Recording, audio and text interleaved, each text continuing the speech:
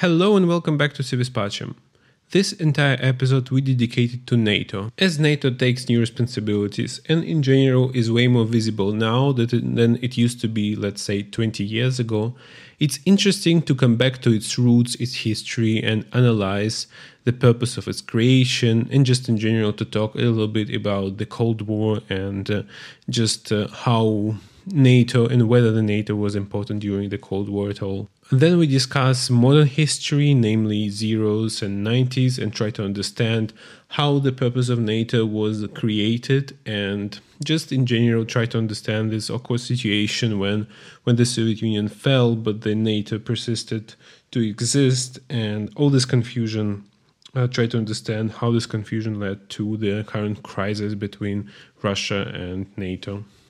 And lastly, we just look ahead and try to predict further developments between NATO and Russia, between NATO and China, and just try to understand NATO's purpose at the moment and also how the NATO play out in the future. So subscribe to our channels, share this episode with your friends if you like it, and as always, enjoy.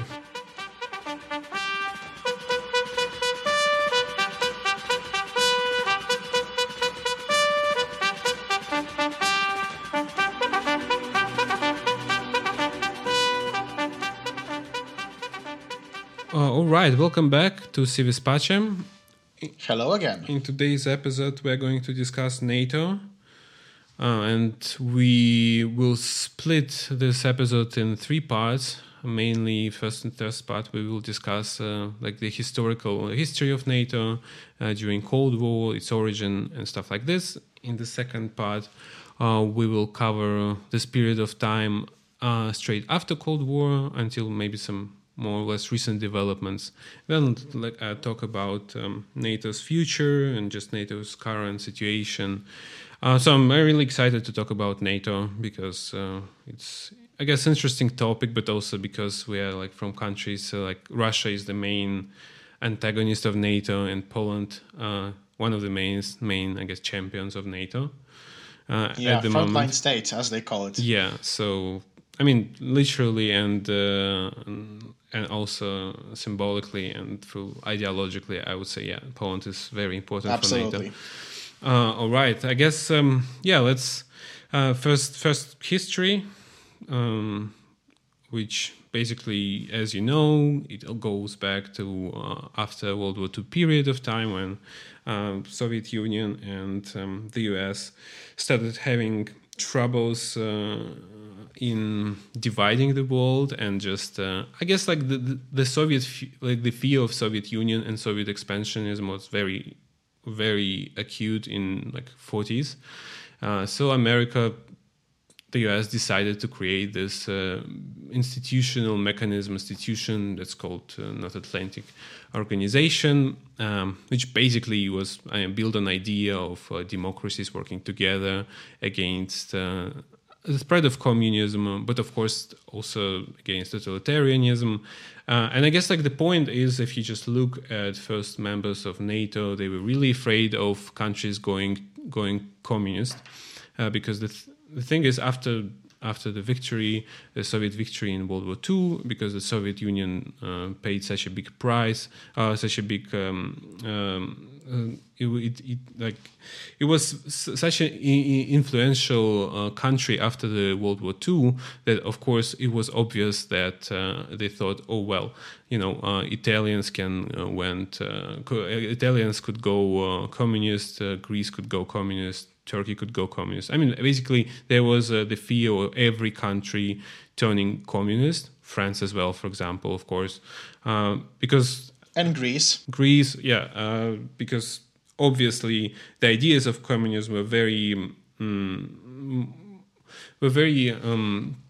People looked at those ideas as something interesting to adopt, to apply, and of course NATO emerged, I guess, not only as a defensive bloc against Soviet threat, because it goes to this fifth article, which says that attack on one member is attack on the whole alliance. But it's also, of course, geopolitics, and in general, the American fears of losing control. And of course, it was combined with the Marshall Plan, with this massive help to Western countries to kind of like build up the economy after the World War II. So I guess the history is rather, I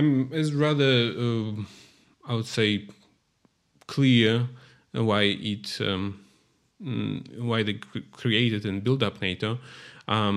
But I guess still there's so many arguments in terms of whether there was like rational, there was like really the need to create it, because then there was like United Nations, and there was this idea that countries should basically solve their problems peacefully via multinational institutions like the United Nations.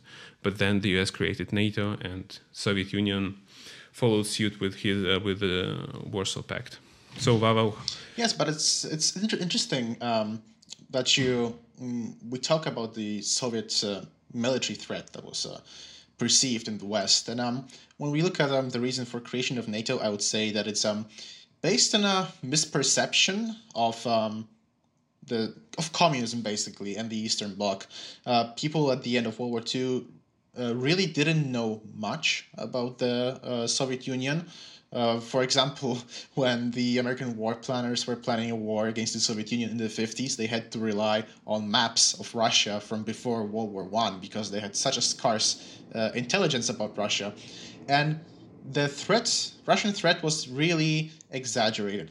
They thought that Russians had a way stronger military than they did.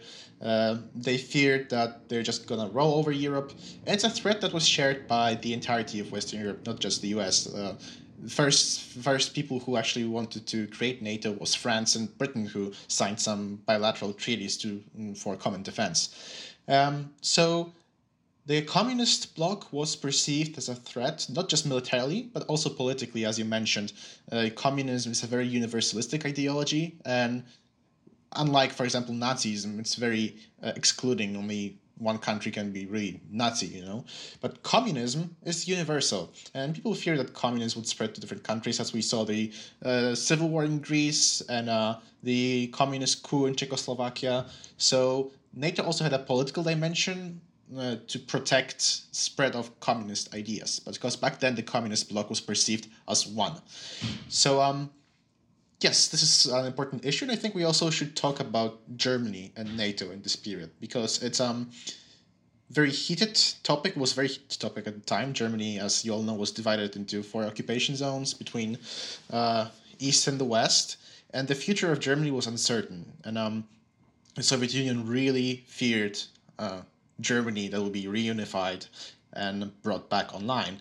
So the same thing was the concern of the West. I think it was the first General Secretary of NATO who said that the purpose of NATO is to keep the Americans in, the Russians out, and the Germans down.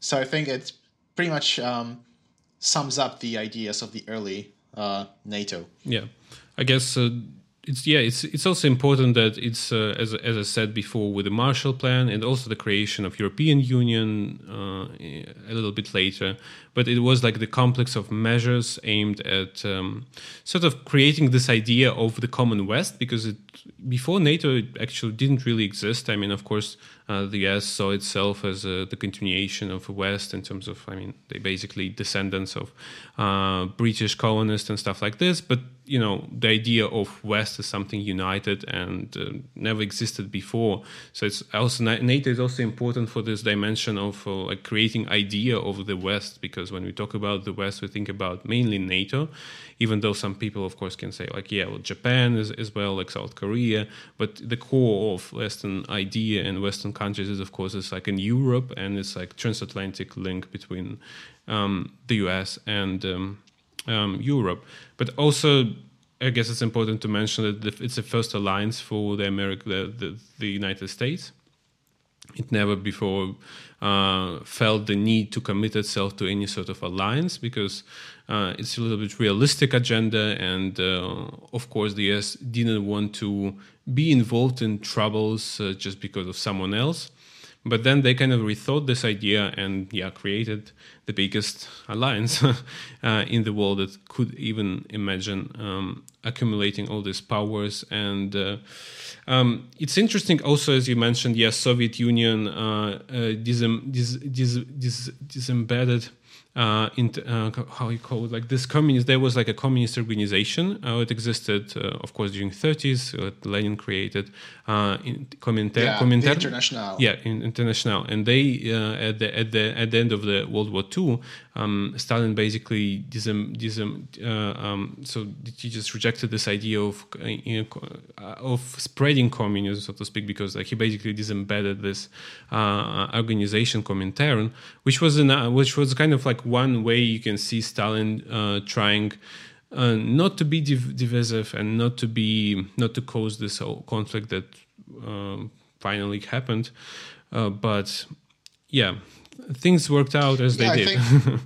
So it's nice that you mentioned this Soviet perspective on this, because a revisionist approach to the history of the Cold War says that the Soviet Union wasn't really either capable or willing to expand further at the end of the Second World War, and of course it's hard to judge intentions. But when you look at the capabilities, the Soviet Union suffered enormous losses.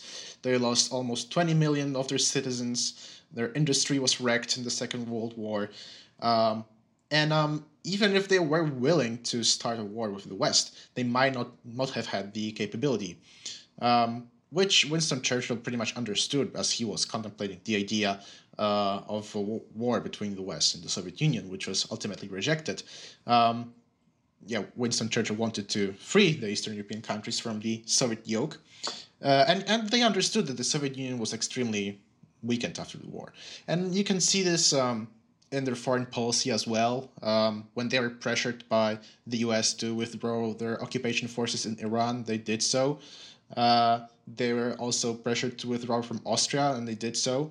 The regions in which the Soviet Union was really taking a hard stance against the West was places where it didn't cost them much, such as the Berlin blockade.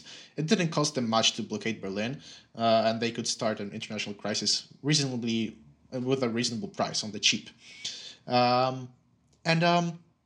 I think it's important to keep the Soviet perspective in mind, because not many people remember that in 1954, the Soviet Union actually petitioned to join NATO, which everybody was shocked in the West. Why would the Soviet Union want to join NATO? The Soviet proposal was to create sort of a collective security arrangement. So we have an alliance, and one member of the alliance attacks the other, the rest come after him. Which this petition was obviously rejected, because the West viewed it as some subversive actions. But the Soviet Union was really afraid of Germany, as I said. And at the moment when West Germany was admitted to NATO, they said, okay, this is a threat to us. We need to somehow counter it, and that's how the Warsaw Pact was born. So you can see that the structure here is really at fault. Like, both sides were afraid of each other and maybe inflated the threat from the other side. The Soviet Union was certain that NATO was an offensive alliance against it, even though it was not. And at the same time, the West feared Soviet expansion. So a lot of misperceptions here. Yeah, I totally subscribe to your words. Maybe, as you said, it's kind of both sides to blame. And also, you can also, like, for example, if you take just Western perspective or American perspective at that time, they were really afraid of, the Soviet Union had massive troops. Conventional forces were way bigger in Soviet Union than in entire Europe. And in terms of conventional army and conventional forces, Soviet Union championed. And the only way you can defend from this kind of like the potential aggression is, of course, nuclear weapons, and this idea of sharing nuclear weapons also with other states. And basically, they heavily relied until like 60s and even early 70s on a nuclear deterrent with relations Soviet Union, because conventionally Soviet Union was way more superior in terms of its forces, and also the structural forces and the whole organization system of Soviet army was way better, let's say, organized for conquering Europe, if they, of course, wanted. But then, of course, it's also maybe the question of perception, whether they really want it or not. Yeah, it's really it's pretty obvious that the Soviet Union was in a way better position to dominate Europe if they wanted to. They don't have a huge ocean through which they have to project power. So yes, the US did rely heavily on the nuclear deterrent, especially President Eisenhower. He pursued this policy of massive retaliation, basically saying, hey, Soviets, if you even, cross one tank into Western Germany, we're going to use nukes against you. So you better don't do that.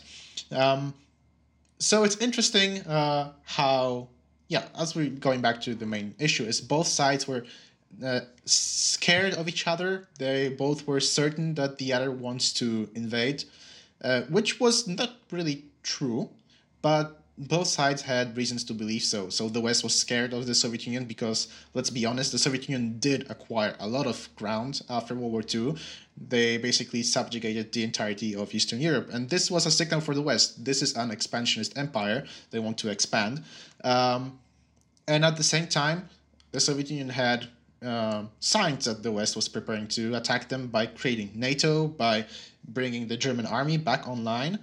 So both countries were taking mostly defensive steps, viewed those defensive steps as offensive from the other side. Yeah, I guess that's how it truly was in terms of it's like just this series of misconceptions and misunderstanding, and they're just reading. But there was, of course, the whole impetus for this division between the West and communism in terms of like these two universal ideas in the world. And also, of course, the US, I guess, offered Soviet Union to join like World Bank, and it also refused. So it was like understanding that the two systems in the world. It's an important issue because they basically kind of both advance like very different ideas to each other. And I guess throughout the history of Cold War, of course, NATO and both Warsaw Pact played very crucial role. And in terms of Warsaw Pact, I would say, you are from Poland, and you definitely understand this. The Soviet Union, you could see like the weakness of Soviet Union that relied on oppression and basically authoritarianism. When they intervened in Czechoslovakia, in Hungary, using military forces, it basically showed the weakness of Warsaw Pact and all these ideas in comparison to NATO countries, where like France, for example, could leave NATO. And actually, it's interesting that the headquarters of NATO were in Paris, so they kind of like had to say au revoir, to these beautiful views, and then they moved to Brussels. So it's like the strength of NATO, of course, during the Cold War, I guess, wasn't its flexibility, because also Greece quit the NATO when it needed, because it wasn't the lines of oppression, and every country, even now, has like a right to say, well, I don't want to be there part of NATO, and that's fine. Whereas even now with Russia, you see the whole tendency when it's not for the country to decide whether you want to be the part of this like empire or alliance, Russian-led alliance. It's more like the given fact, and you just need to commit to it, because Russia has a lot of power, and Soviet Union, back then, had so much power. Then they could just send troops and. Yes, that's a very, very good point. As you said, Greece can quit NATO whenever they want to. France can quit NATO whenever they want to. When you quit the Warsaw Pact, as Hungary did in 1956, you get invaded by the Soviet Union, which is puts really an interesting dimension to the discussion about the superiority, like military superiority of the West and the East. Because maybe on paper the Warsaw Pact was stronger than NATO, in Europe at least, but the morale of the armies were very questionable. I know that Warsaw Pact war plans against the West, for example, they really didn't want to use Polish troops against American troops because they were certain that Polish troops would not want to fight Americans. So the war plans always put Polish troops somewhere to fight the Germans, but not the Americans.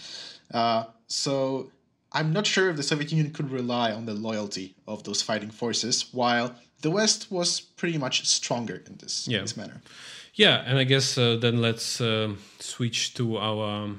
after the pause, let's switch to our second part of the conversation where we talk more about the end of the Cold War and how the NATO proceed.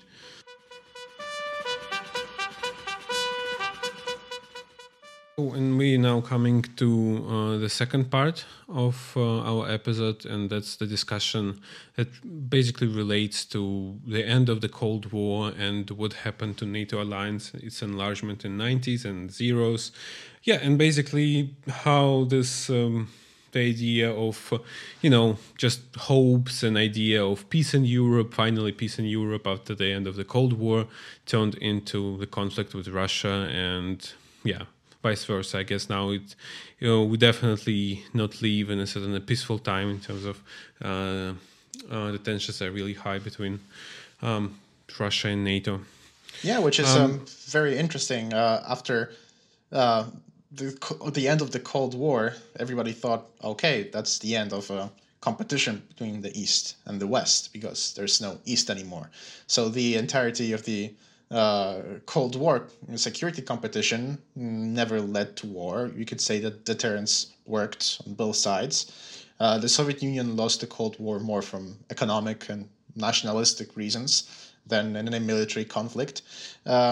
And we reach 1991, the Soviet Union is dissolved, but NATO is still in place. And now we have the question, okay, what do we do now? What is the purpose of NATO?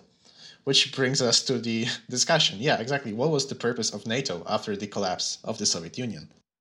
I guess interesting you mentioned that Soviet Union kind of lost the Cold War, but this is kind of an assumption and this conceptual thinking in a way like mainly Americans think, I would say, and they pose this idea because like people like Gorbachev, they did not feel like they lost the war. They just, the idea was that they ensured peace via, peaceful means. So they didn't stick to, they basically said, well, okay, we withdraw our troops from Germany, from all parts of the Eastern Europe, but, and we want to have peace. So, like, with the Gorbachev, the idea was to actually ensure peace via peaceful means and not via kind of any conflict measures. So, and this is also interesting because I feel like, most Americans still, it will be forever like this, but they will feel... we'll say of course like Russia now would never like want to say we lost the Cold War, even if it's true, but in terms of it's just like interesting to play around this idea because for Gorbachev he didn't lose the war, he didn't lose the war. He basically showed that the hope for peaceful future can be achieved when people work together and stuff like this. I guess the purpose of NATO after the dissolution of Soviet Union was, I get actually interesting question for all policymakers in Europe because on the one hand they didn't want to break this idea of the West because it was so important, especially after German unification, because there still probably were some countries like Britain and France that were afraid of German power. But on the other hand, military alliance, and it lost its purpose because, again, why would you need to have something that was basically the relic of Cold War when there is no Cold War? I would say until it tried to, of course, policymakers were working at NATO, they tried to reinvent the whole idea because, of course, they didn't want to lose the job, and but then the Americans, I feel, they wanted to maximize and increase their power, and then that's why the goal went all in with this idea of enlargement, where basically Russia couldn't resist it because, it was broken. In 90s it was really broken country. So as you said, NATO was really reinvented after the collapse of the Soviet Union. the policymakers in the US pretty much felt that, well, they're in charge now. They're the only superpower left on the surface of the earth. So, but we still had this, military alliance. We still had this huge army. So, what do we do with it? They had very good intentions. They wanted to spread democracy in the world and to expand the influence of democratic ideas, and it seemed to be working. Many former totalitarian states in Eastern Europe, they turned democratic. They wanted to join NATO, and they joined NATO. They were admitted. So you had this idea that you could make the entire world democratic through the institutions that were established for democracies during the Cold War. And NATO was one of them. NATO was repurposed as, let's say, the military branch of the liberal democratic international institution system.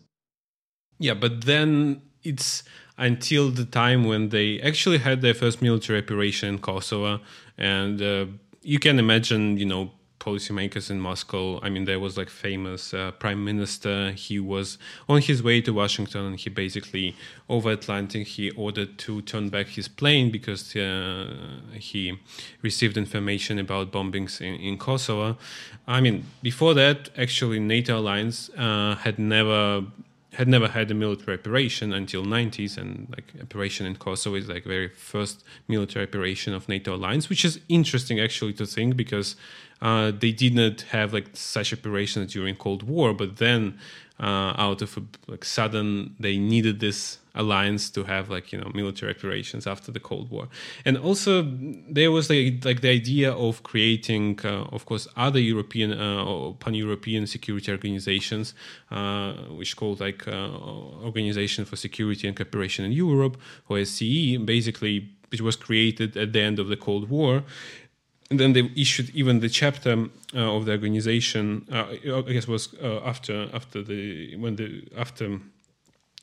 the dissolution of Soviet Union, they created an organization out of this conference, and the chapter was called something like Peace in Europe, or the Hope for Peace in Europe, or something like this. I mean, pretty much, symbolic in terms of we start a new chapter of peaceful Europe.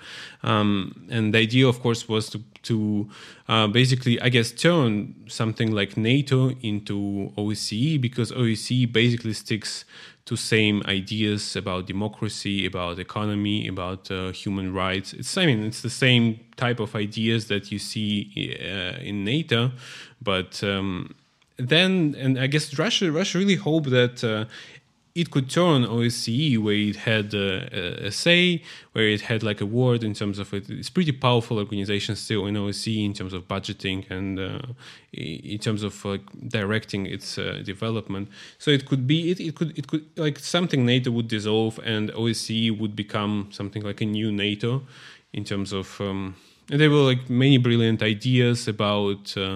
Confidence security building measures, basically limiting number of troops in Europe, all brilliant ideas. They didn't work out, but yeah, I mean, what I guess I'm saying is it's interesting that this period of time, like NATO became actually a very militarized organization, fighting in Kosovo. And of course after that it took a new role with the combat of terrorism. But in 90s, I would say the whole idea of accepting new members was just tricky, because some people, and of course people in Warsaw and just people from Poland would argue, and if Poland wants to join NATO, why shouldn't it join NATO?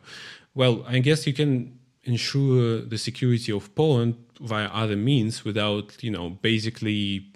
Without basically irritating Russia, because for Russia, and of course NATO is just a military organization created against it. So what do you think, Vava? Because it's interesting. You are from Poland, and of course, I totally understand from some perspective, the argument that if Poland wants to join, if Lithuania, Latvia, Estonia, they want to join, why shouldn't they join? Why would any country say no to this? But then I think about not their interests, because their interests are pretty obvious, to be secure and stuff like this, but from the perspective of European security, and I feel it was like just a bad development from American side. So yeah, I think it's important to distinguish that there's this like dichotomy in terms of motivations for NATO expansion. The Western members of NATO, they clearly were riding on the wave of enthusiasm for democracy after the fall of the Soviet Union, and they wanted to admit more democracies into the system. They wanted to integrate more democratic countries into their institutions, and NATO was one of them. So hell yeah, let's do this. We can expand further to the east. Let's admit Poland. Let's admit all the Baltic states, and even Ukraine and Georgia. There were talks of that. It's just this, enthusiasm for the Western ideas and values in the West, basically. But then, yeah. Yeah. I just want to comment then, just because, so I won't forget. But the idea is like, then you kind of differentiate West. You say like Ukraine is a West, but like, Russia is not a West, which is, for me, it's like super strange, because basically people share same language, same culture, but then you have like this strange idea that, well, people living like, just you go to the border between, like, they speaking all Russian, I don't even speak Ukrainian there. They go to the border, and then you say, well, you cross the border and now it's democratic country. Then you cross the border. It's not like it's the West, and then it's not the West. You know what I mean? Yeah, I know what you mean. It's like why? I mean, in terms of like all cultures. I mean, all Christian countries are Western in its core. In terms of they share like this basic ideas about human dignity and Christianity and blah blah blah. But just creating this camps of West and non-West, because by excluding Russia, of course, that's strange and interesting for me. And I still feel they kind of like American policymakers think it's normal to think about like Ukraine as a West and Russia is not a West. For me, again, it's just a nonsense. It's like it doesn't make any sense, because it's same cultures and same religion, same everything basically. Yeah, it's a made up concept, but very deeply rooted in the minds of people, and I think it's rooted in the minds of people on both sides of the barricade. I also think that Russian policymakers have this idea in their head that they're in some way very very different and distinctive from the West, and that they have this third Rome mentality still. I don't think they necessarily think they're different from the West, but I would definitely agree with the idea that they think they're special in some sense, I mean, yes, and they're special. Yeah, and they're special. I think they think about, like, Russia thinks about itself as a Western country, but special, but in the same way the US is special. You cannot really compare the US and Germany. And the same thing, like, you cannot really compare Russia and Germany, because it's like different stages in power in history, and it's like the country that won Second World War II. I mean, and there's like the powerful idea that yes, Russia is still the West, I guess, but the Russia has its like in mind this imperial idea that it's as the US does, because the US is totally imperial power, like just this idea that it's special and unique in some form or another. Yeah, and I'm going back to the topic of perspective of Eastern European countries who joined NATO. Security was their main concern. Because let's be honest, imagine that you're a policymaker in Warsaw and you know the history of your country that has been invaded by Russia on multiple occasions during the last 300 years and even more. And now you have a chance to have a standing defense commitment from an overseas great power, which was always pretty supportive of you, and you have never had any issues with them, and they're your main enemy is also their main enemy. So I think it's the best way to guarantee your security is just join the cool kids club and antagonize Russia further. And many people say that the expansion of NATO antagonized Russia, and yes, I agree to some extent, but many people just didn't care. It's especially in Eastern Europe, as realism says, it's a self-help world, And if joining NATO is your best bet of survival, then you don't care if it pisses Russia off. You just go ahead and do this because it's a matter of your survival. So I wouldn't say that there was any like malicious intentions of like stirring up conflict. It's just people pursuing their own security interests, which were different for Russians, different for the Poles, and different for Germans. Yeah, I totally agree. And this is just idea because like clearly Poland, like Lithuania, Latvia, and like even Germany, I mean, they all subscribe to the idea that they have, I wouldn't call it superior, but in NATO, we still know that it's all about, I mean, in terms of like there is one, I would say kind of teacher, like the master of this organization, because they all exist in the world where if there is an organization, there should be some kind of sort of master in this organization, like the guy who tells you how to behave and what to do, right? And of course, like for Poland and for Latvia, Lithuania, well, it was fine to subscribe to this idea that, well, like then the US like tells us how to behave and what to do with our economy and stuff like this, which is, I mean, they basically did with this like called Washington Consensus, when like economists from Washington basically sent orders to economists in other countries, like even to Russia, basically to kind of navigate their economies, so to speak. It's like low. I mean, there's like whole idea of Washington consensus with low interest rates. Yeah, I mean, I'm not an economist, but yeah, you can check it out. Yeah. So I mean, they subscribe to it, but the whole thing. I mean, Russia probably would never, of course, subscribe to some foreign influence in any kind of form. And this is also the problematic, because when Russia talks about NATO, it doesn't really mean that it would become part of NATO as other countries. Like it doesn't really mean that it would give up its power, and it means probably, as they call it, like the equal kind of like via maybe OSCE structure, like the alliance of equals or something like this, but not inferior. Of course, Russia would never subscribe to the idea that it's inferior in the alliance. So it must have in that way the same kind of power in the organization as the US does. The same as goes for like UN Security Council, because they're actually equal in all senses.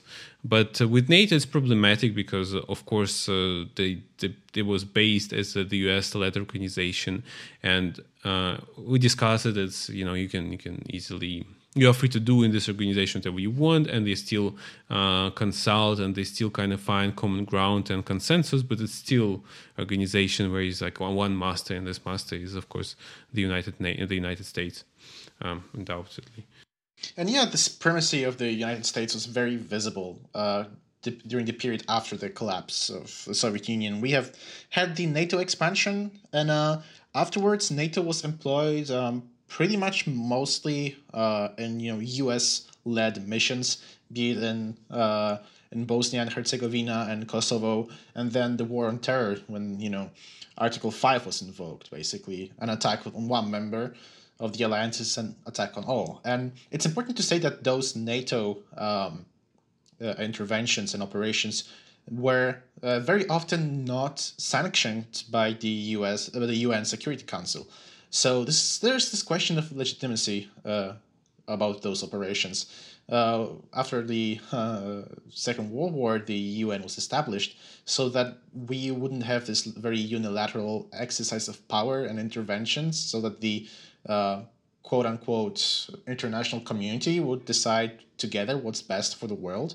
And in those NATO interventions, we didn't really have that. It was very, maybe not unilateral because it was a multilateral alliance, but it didn't seek the approval of the entire international community. So you could see how certain the West was of their superiority after the collapse of communism, that they didn't really need this legitimacy of the UN to pursue military operations, which I'm sure destroyed the image of the West in the eyes of many non-Western people.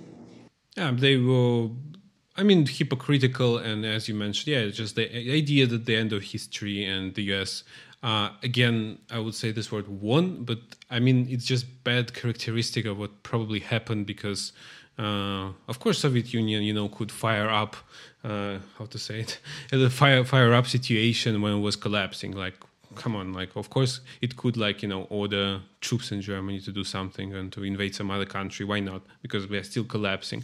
But they kind of like did this peacefully. They just like, all right, we kind of like withdraw our troops. Everything is perfect, but like let's have a nice way to cooperate with each other in the future. So they created this organization. But yeah, we are where we are, and I guess we'll discuss some current situation. Yeah.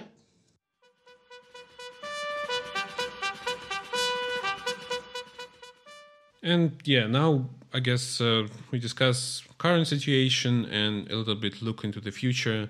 As we discussed Munich Security Conference, and Biden assured, like, alliance, not alliance, but allies in Europe, that alliance is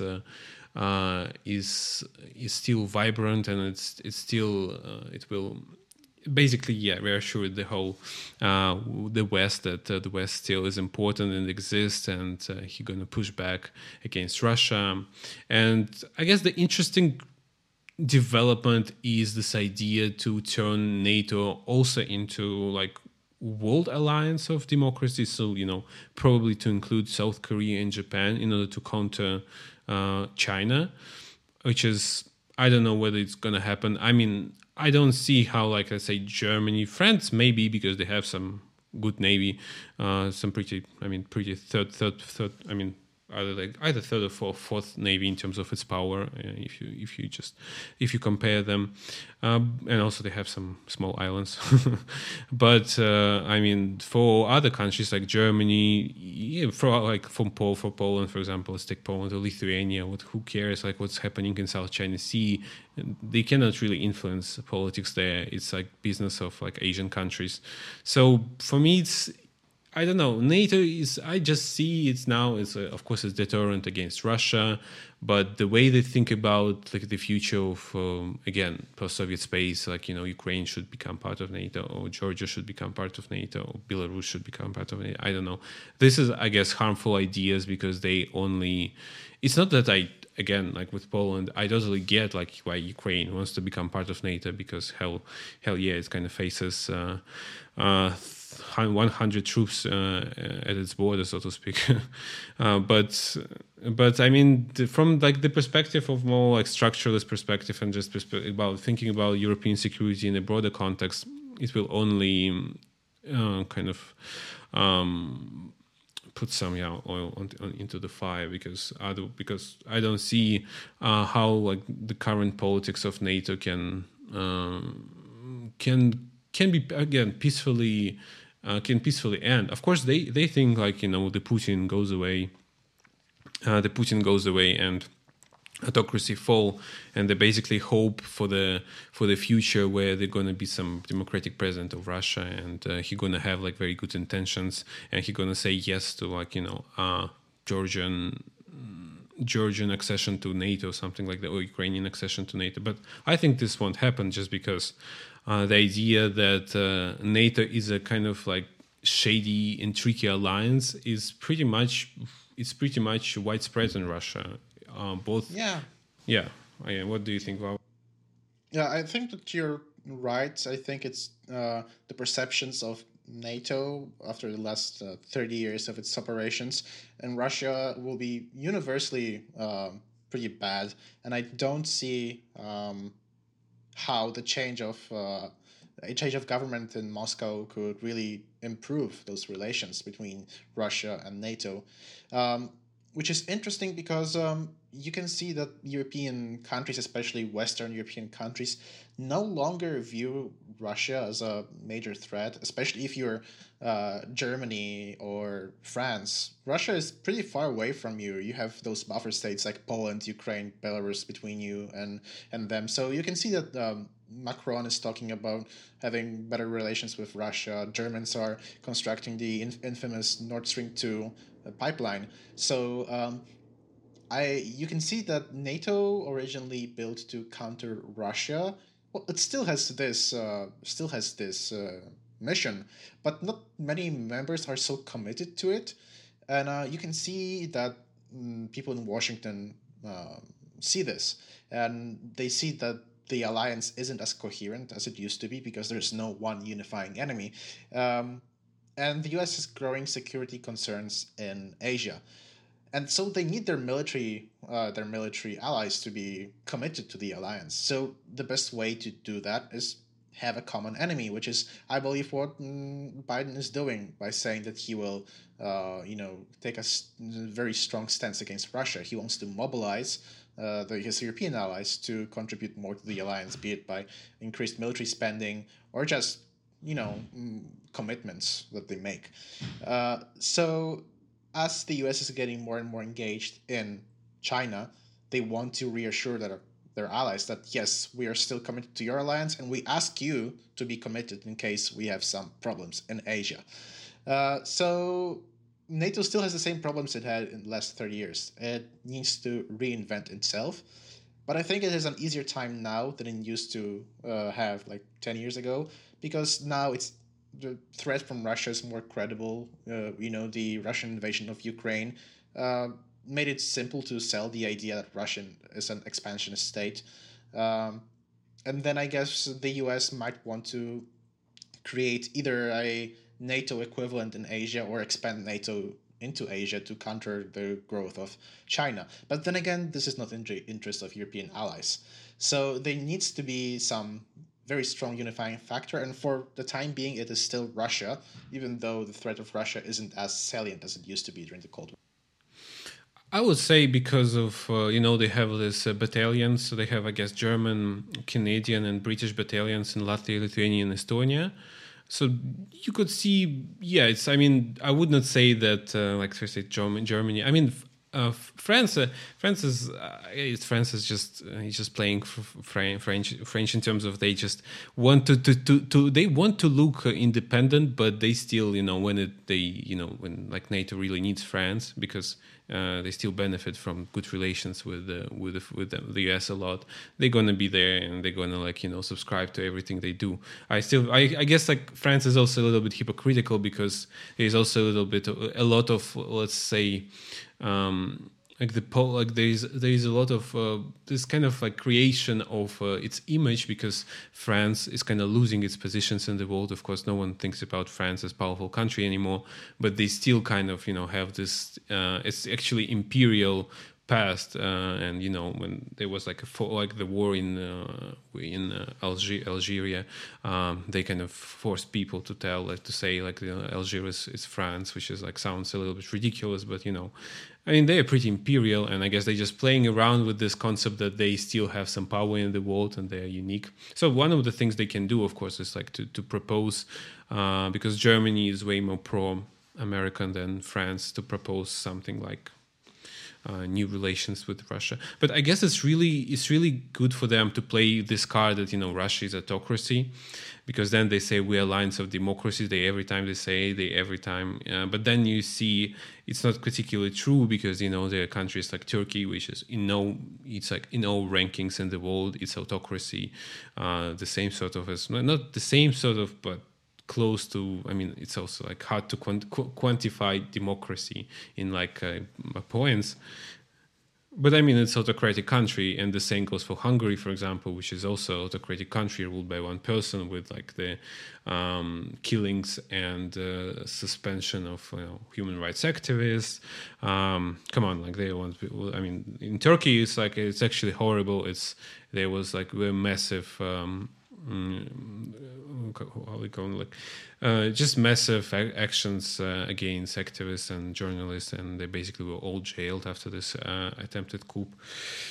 So yeah, I guess I don't know. For me, NATO, I just feel it's a very hypocritical organization, and probably there is also some truth to just this idea that NATO should exist because people who work in NATO or just a State Department in this direction, they don't want to lose their jobs, and of course they need to come up with some ideas how to present NATO and give financing, and but I just feel this problem won't go away.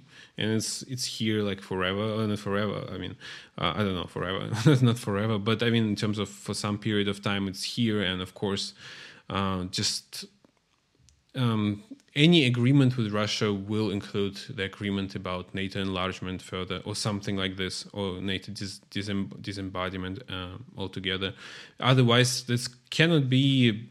I would say it cannot be solved, this problem, because again, like this, the idea of NATO enlargement really played to Putin's hands in terms of such people, like such person came to power on this idea of nationalism. Again, Putin was actually one of the first nationalists in our time, because he played like this nationalist card, saying that Russia would never be, like as I mentioned before, inferior. And then he had this famous Munich speech in the Munich Security Conference, where he basically said that look at the US, what they're doing. They're basically hegemons. They're basically imperial power, which is true. I mean, you couldn't really, when you listen to the speech, you could see, if you like don't take Putin as a personality, as who Putin is, like the words he told, I mean, there is like some truth to them, because he was just said, they're doing everything against us, and how can we just sit and do nothing? And then happened, after his speech actually happened, Georgia and then Crimea. I hope, I guess people should try to think differently out of the box and try to find solutions, taking into account that Russia is autocracy, and just try to talk to each other, because otherwise there's still very dangerous developments in Europe right now. But I think that NATO will remain as it is for pretty much longer time still, because it benefits people who are members of NATO. It still benefits the US because they have a very strong bargaining card against Russia. It benefits the Europeans. For Eastern Europeans, it's a security arrangement. For the Western Europeans, it's pretty much allows them, countries like Germany, to free ride on the American provided security as well, so that they can spend their budgets for different stuff than armament. And the only thing that I can imagine that NATO could be transformed, I don't see it dissolving at all. It's still very much embedded in the Western idea and basically policy.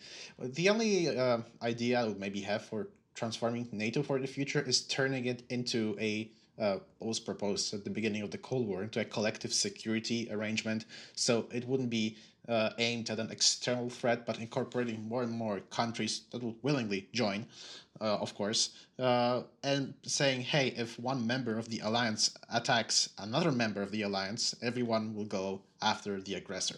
So the only idea I have is transforming it into a collective security arrangement in terms of a collective defense arrangement. Other than that, I think NATO is here to stay, even if it does not have a clearly defined purpose. Yeah, I guess that's totally true. In terms of, I agree with you on all these points, and also, I mean, yeah. But the idea is, again, when if they try to transform it and into like this collective security arrangement, then there is always a question: who is like the master and who is the leader in this organization? And of course, like, as we've discussed it before, Russia would never subscribe to being inferior somehow. So I guess it's difficult, but but at the same time, we should understand, that the military spending grows, that like new technologies emerge, and this is all sort of dangerous development, because we all think, oh yeah, we survived the Cold War and it was fine, and actually the world came to nuclear winter and just nuclear calamity only a couple of times. So what? We're gonna survive this confrontation. But then we forget that this is like different time, and in Soviet Union was mostly interested in preserving status quo. It wasn't trying to. It wasn't revisionist like Germany before World War II, but Russia right now is, like, as they call it, is a revisionist country, because it wants it wants other stages, it wants other resources in the system. So it basically tries to pave its way to better status and position, which sounds like it can lead to conflict. It did, for Germany before World War II, because it wasn't satisfied with this position after World War One. So I guess this is a tricky question in terms of how it will play out, and people should never just believe that all these military dudes playing with nukes and they're gonna save us, and because at the end of the day, it's all about peace, and it's better not to be in the situation at all than just be in the situation, because when you are in the situation, everything can happen, especially with all these new military drones and technologies and cyber attacks, and yeah. So yes, I guess that's it for today. I guess so. It's extensive. Very interesting topic. Yeah, I hope you enjoyed it, and subscribe to our channels, rate us, recommend to friends, and I guess see you soon. Goodbye.